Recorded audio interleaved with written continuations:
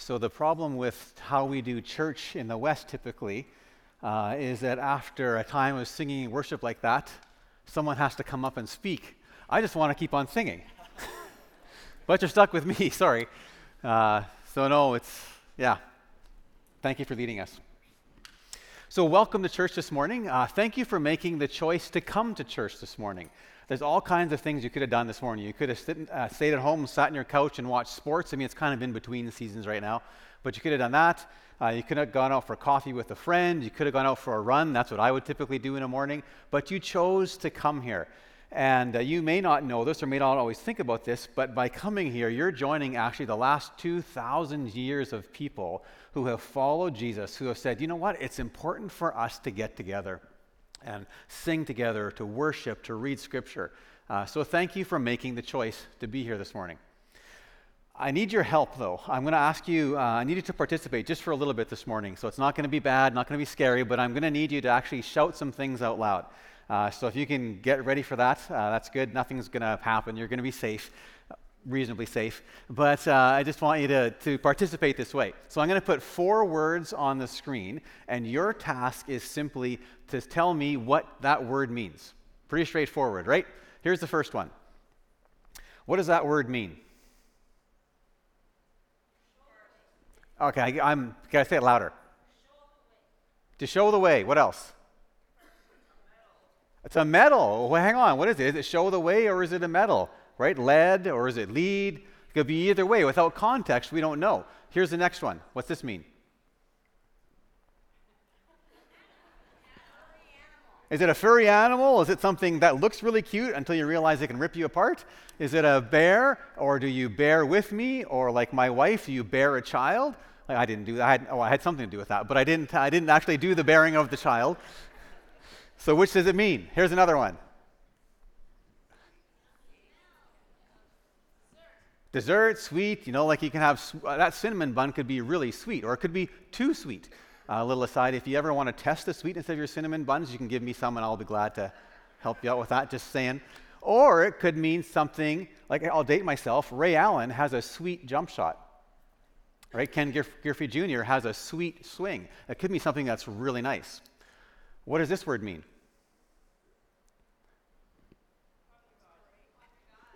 To pray, yeah, to pray, right? To talk to God, what else does it mean? God talks to me. There's a richness in prayer that we often miss because sometimes we can make it too simple. And so what I want to do this morning is invite us into a big story in the Bible and go back a couple thousand years to the lives of the very first Christians, literally the very first followers of Jesus, and see what their story was like and how prayer came out of that. Because I'm willing to bet when we immerse ourselves in that and see what's going on, it might shape our experience of prayer, and prayer might become even more rich than what we think it is or have experienced. So we're going to do that together this morning. So to do that, grab your Bible and go to Acts chapter 1. And we're actually going to look at a big chunk this morning. So it's going to be in the screen too, but a old-fashioned Bible or on your phone, whatever it is. And I'm going to read starting in chapter 1 and read a bunch of the story, and for 2 reasons. Number one, in order to get the context of what's going on, we actually need to dive into this story. And number 2, I actually believe that God's word is living and active and sharper than a double-edged sword. And when we immerse ourselves in this, God moves and God speaks. And so we're going to experience that this morning. Let's give you a little bit of the backstory. Up until this point, Jesus has lived and done ministry for 3 years. He was crucified, and then he rose again.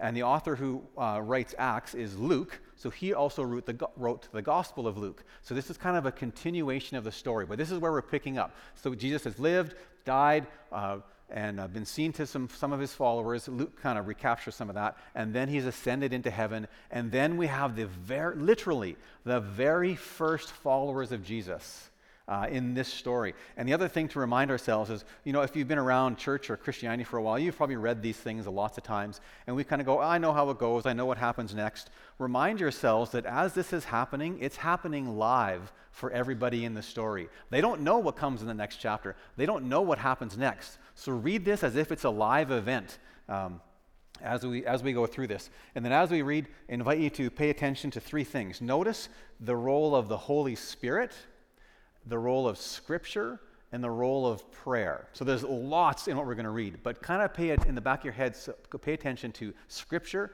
Spirit, and prayer. Those are the big three that we're going to look at this morning. So Acts chapter 1, verse 1. In my former book, Theophilus, I wrote about all that Jesus began to do and teach until the day he was taken up into heaven, after giving instructions through the Holy Spirit to the apostles he had chosen. So that's Luke saying, hey, remember the gospel that I wrote before? This is picking up from that story. After his suffering, so after Jesus' suffering, he presented himself to them, to these disciples, and gave many convincing proofs that he was alive. He appeared to them over a period of 40 days and spoke about the kingdom of God. On one occasion, while he was eating with them, Jesus gave them this command: do not leave Jerusalem. So they had been scattered around the city, but they were still in Jerusalem at this point. That's where Jesus was killed and where he had ascended from, so they're still in Jerusalem. Don't leave Jerusalem, but wait for the gift my Father promised, which you have heard me speak about. For John baptized with water, but in a few days you will be baptized with the Holy Spirit. Then they gathered around him and asked, Lord, are you at this time going to restore the kingdom to Israel? So they're asking this political question. Okay, hang on. We see who you are. Is this the time when it all comes together and there's a new social, political, entity, and you're the king, and everything that we've dreamed of is happening? Jesus says to them, it's not for you to know the times or dates the Father has set by his own authority, but he reminds them, but you will receive power when the Holy Spirit comes on you. In other words, your stuff, whatever about those questions, I'm telling you again, the Holy Spirit is coming. That's more important. You will receive power when the Holy Spirit comes on you, and you will be my witnesses in Jerusalem, where you're at, in Judea and Samaria, to the ends of the earth. After Jesus said this, he was taken up before their very eyes, and a cloud hid him from their sight. They were looking intently up into the sky as he was going, when suddenly two men dressed in white stood beside them, two angels. Men of Galilee, they said, why are you standing here looking into the sky? This same Jesus, who has been taken from you into heaven, will come back in the same way that you have seen him go into heaven. Then the disciples returned to Jerusalem from the hill called the Mount Olives, a Sabbath day walk from the city. If you've ever been to Jerusalem, you know that the Mount of Olives is just a little bit to the east of the city of Jerusalem, and it's on a hill, and you have to walk, it's about a kilometer-ish, back into Jerusalem, and you walk through what's called the Kidron Valley. And a Kidron Valley is full of, it symbolizes a dark place. There's graves along the way. It's not really a pleasant place to walk through because of what it symbolizes, but they left the Mount of Olives where Jesus had ascended, and now they're going back through that valley, back into Jerusalem, about a kilometer-ish to get there, back into the city. When they arrived, they went upstairs to the room where they were staying. So if you're familiar with church history, that would be the upper room. If you've ever heard that, that's this room that they're talking about. Those present were Peter, John, James and Andrew, Philip and Thomas, Bartholomew and Matthew, James son of Alphaeus, and Simon the Zealot, and Judas son of James. They all joined together constantly in prayer. There's a second theme, right? Spirit a whole bunch of times, now prayer. Along with the women and Mary, the mother of Jesus, and with his brothers. So those would be Jesus' brothers. In those days, Peter stood up among the believers, a group numbering 120. So there's roughly 2 billion Christians right now, maybe more, depending on how you do the math. These, to start off with, there were 120. So what caused this explosion from 120 believers who were hiding in Jerusalem to this massive worldwide movement of over 2 billion? That's what we're going to look at. I stood up among the believers and said, brothers and sisters, the scripture had to be fulfilled in which the Holy Spirit spoke long ago through David, so that's King David, concerning Judas, who was a guide for those who arrested Jesus.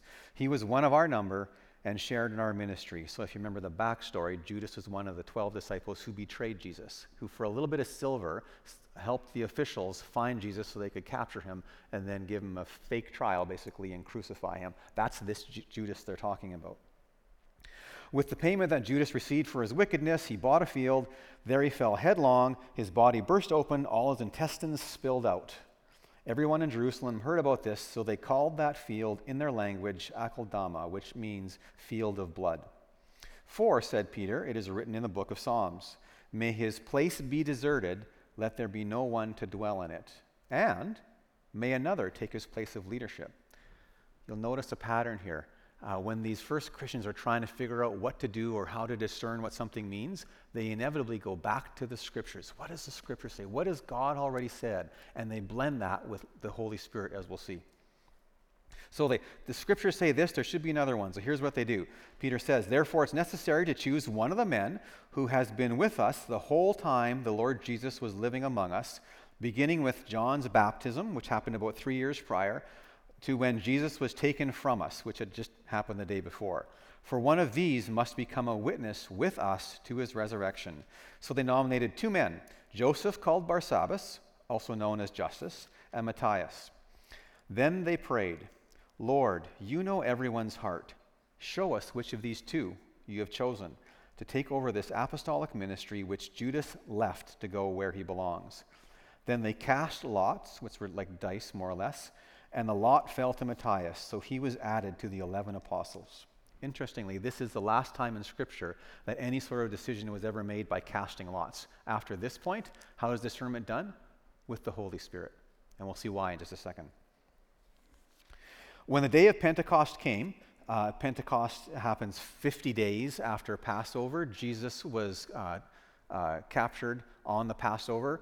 So this is roughly 7 weeks between when Jesus was captured, had his trial, and now this. So 7 weeks have passed, more or less. When the day of Pentecost came, they were all together in one place. So these are the 120 believers. Suddenly, a sound like the blowing of a violent wind came from heaven and filled the whole house where they were sitting. They saw what seemed to be tongues of fire that separated and came to rest on each of them. All of them were filled with the Holy Spirit and began to speak in other tongues as the Spirit enabled them. Now there were staying in Jerusalem God-fearing Jews from every nation under heaven. Because of Pentecost, everybody was gathered there in Jerusalem.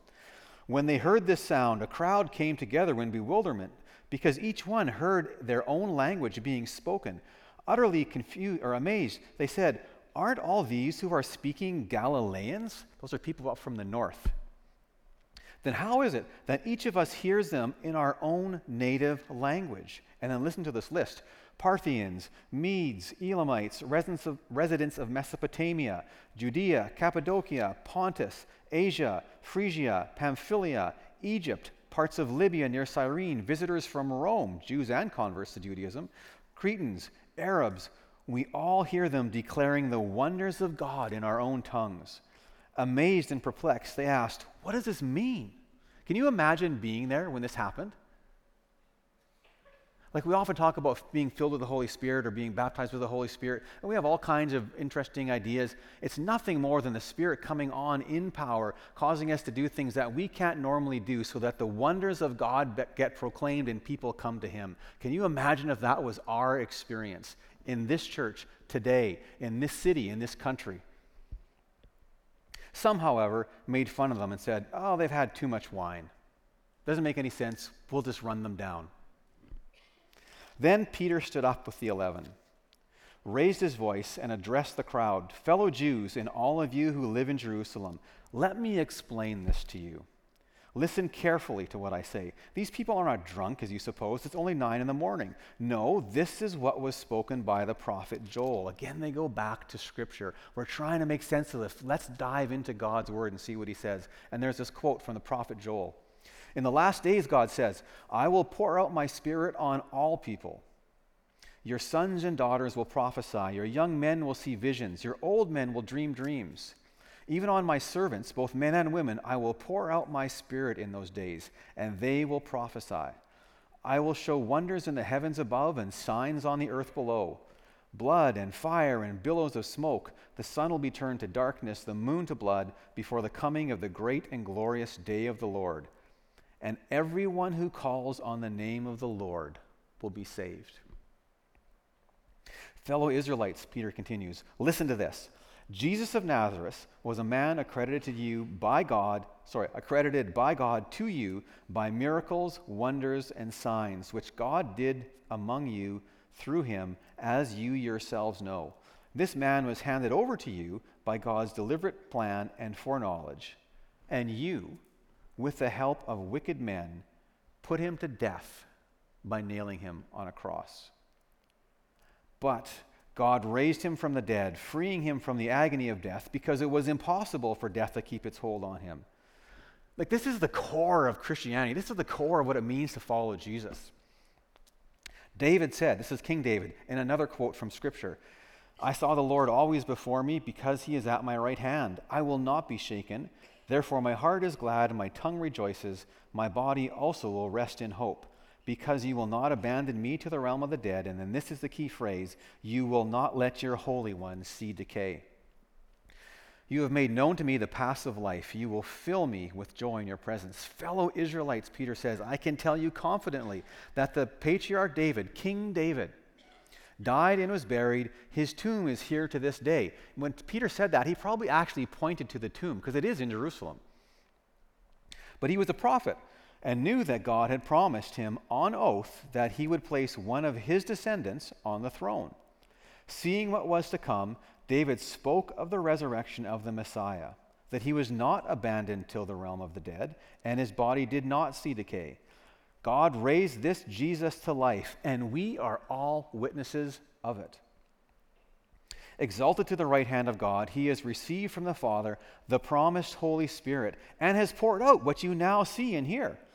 For David did not ascend to heaven, and yet he said, and here's another quote from Scripture, the Lord said to my Lord, sit at my right hand until I make your enemies a footstool for your feet. Therefore, let all Israel be assured of this, God has made this Jesus, whom you crucified, both Lord and Messiah. When the people heard this, they were cut to the heart and said to Peter and the apostles, brothers, what should we do? Peter replied, repent and be baptized, every one of you, in the name of Jesus for the forgiveness of your sins, and you will receive the gift of the Holy Spirit. This promise is for you and your children and for all who are far off, for all whom the Lord our God will call. With many other words he warned them and he pleaded with them, save yourselves from this corrupt generation. Those who accepted his message were baptized, and about 3,000 were added to their number that day. Can you imagine that? Have you ever even experienced a taste of that? Do you want to experience a taste of that? That's the background to the story that we've been reading the last few weeks, this pattern of the early church. Let me read that to you now with everything we just heard as the backdrop to that. So these are the 3,000 people. They devoted themselves to the apostles' teaching and to fellowship, to the breaking of bread and to prayer. Everyone was filled with awe at the many wonders and signs performed by the apostles. All the believers were together and had everything in common. They sold property and possessions to anyone who had need. Every day they continued to meet together in the temple courts. They broke bread in their homes and ate together with glad and sincere hearts, praising God and enjoying the favor of all the people. And the Lord added to their number daily those who were being saved. I don't know how you can read this text without immediately getting on your knees and asking God to break through with his Spirit. So I'm actually going to go off script and ask us to do that. If you are comfortable, get on your knees. I'm going to lead us in prayer, and we are going to ask that same God, that same Holy Spirit to break into our world, to do signs and wonders, to draw people to him, to call us back, and have him move powerfully. So let me pray. And pray as well. Doesn't have to be just me. Let me pray, and then we'll pick up later. Dear Heavenly Father, we ask that you come in power today in this church, in our lives, in this city, and let your Spirit run wild. Let's not read these stories with nostalgia and go, wow, that was cool back then.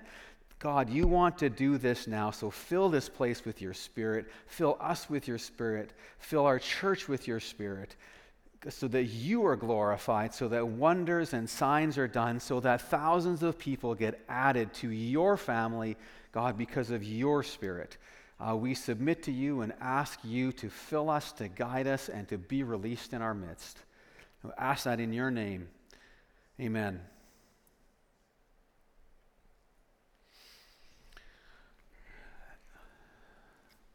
So one of the themes in here that we're going to look at is prayer. And the word prayer, it's, I did a little funny thing at the beginning, right? Like what's lead or led or bear or whatever, and how we need the context. What I want to do is just give us a picture of prayer in the early church according to the book of Acts. 29 times it says in the book of Acts that they prayed. We're not going to go through all those 29, don't worry. But if you want, I've actually got a chart that I created that goes through all those 29 and who prayed, what they prayed for, what was going on, all that kind of stuff. If you want that, send me an email or send David an email or send somebody at the church something and I'll get that to you. We're not going to do all that this morning, but I want to highlight just 5 things from that and make some observations. And then what we're going to do at the end actually is experience prayer together as a church, together with worship and singing and prayer. But to do that, I think it's helpful to follow the pattern of these first Christians and go back to Scripture, to have that as the basis from which prayer flows out. So if we were to look at prayer, there's 5 things. And the first I'll look at is who prayed. And so this is just going to be a summary. So if we were to look at the book of Acts and see how who prayed, we would see that sometimes the apostles prayed. Those 12 people, they prayed. They spent time praying in different contexts. We'll look at that in a second. Women prayed. Now, you and I may hear that and go, well, so who cares? Go back 2,000 years to the Greco-Roman Empire and this Jewish context in that. The fact that it was mentioned that women were praying is actually a big deal. We may think that's normal. It wasn't back then. This is revolutionary that women are mentioned for praying. Apostles prayed, women prayed, Jesus' brothers prayed, everyone prayed. Some of the texts say they were all praying. Saul prayed. If you know the story, this was Saul before he became Paul. Saul prayed. Peter and Cornelius prayed. Man, if you want an amazing picture of what prayer can look like, listening to God, vision, acting on it, all kinds of things, read Acts 9 and 10 and the story of Peter and Cornelius, and it will just blow your minds about what prayer can be. The church prayed. That phrase is actually in there. Only happens once in the book of Acts that the church prayed with that title. Prophets prayed, teachers prayed, Paul prayed, Barnabas prayed, Silas prayed, the disciples prayed. The picture that we're getting to here, and I'm going to get some takeaways in a couple minutes here, is that everyone prayed. Prayer was part of the life of everybody who followed Jesus. But what was associated with prayer? I found this fascinating as I dug into this. Prayer doesn't often happen in isolation. It's connected with other experiences. Prayer is connected in the book of Acts with the breaking of bread. So that's communion, maybe the way we would do it, or it could be just fellowship together and eating together, but prayer, or both I should say, prayer is connected with both of those. Prayer is connected with the ministry of the word. There's one story in Acts where the disciples are trying to figure out, okay, there's too much stuff to do, we need to divide and conquer kind of thing. You guys do this, some of us will focus on prayer and the ministry of the word. So those are linked together, scripture and prayer. Prayer and the laying on of hands. Multiple times, prayer is described and people are laying on hands for somebody else, on somebody else, praying for them.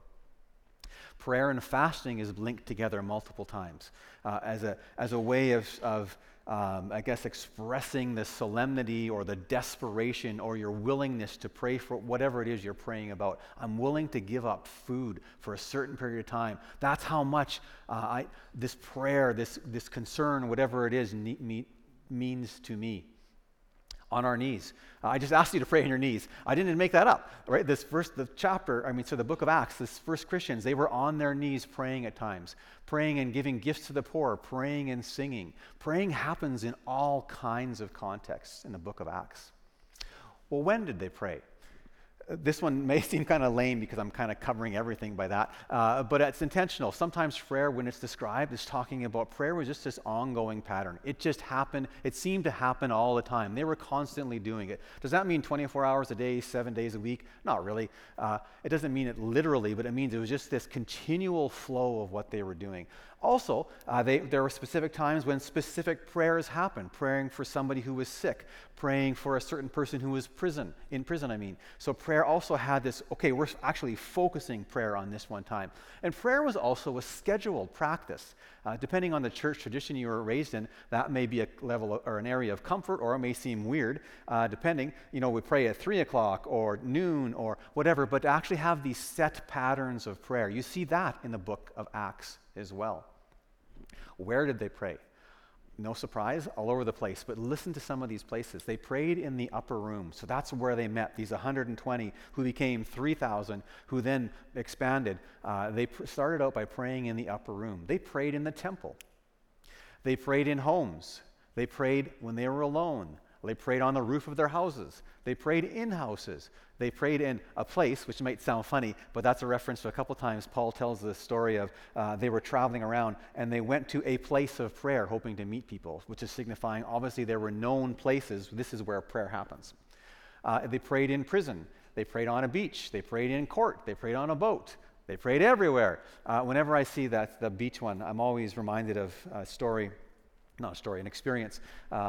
So before moving down here, I was a pastor of a church, and one of the things we did multiple years was we moved in Prince George, so we did this in the summer, we moved our baptisms outside into a lake. Couldn't really do that in the winter because everything's frozen.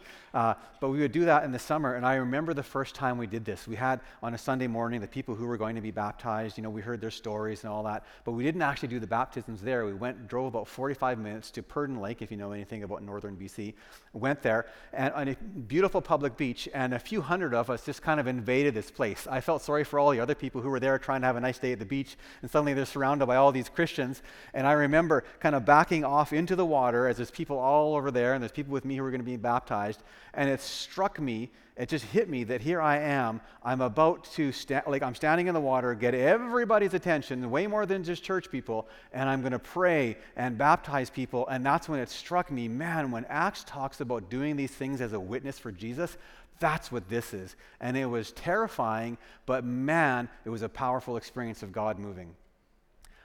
Why don't we pray in public more often and take the risk and use prayer as a witness to who God is and what he's done?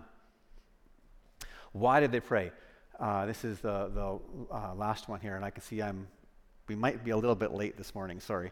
They prayed for discernment. They couldn't figure things out, they prayed for discernment. They prayed for commissioning. When different people were sent off into ministry or different things, they prayed for them. They prayed to receive the Holy Spirit. They prayed to raise people from the dead. Peter did that. There was a girl who was sick, prayed for her, she raised back to life. They prayed when they were saying farewell. They prayed for people to be converted, to become followers of Jesus. They prayed for healing, and many times it just says they prayed, it doesn't say what it is. Let me give you 5 takeaways from all of this, and then we're actually going to spend some time in prayer together. First takeaway is this: everyone prays. Maybe you were in a context where you think, I don't really pray. That's the pastor's job. That's the small group leader's job. We go around in our group and I don't really pray. You know what? The pattern of the early church and to this day is that everyone prays. You don't need qualifications. You don't need to be eloquent.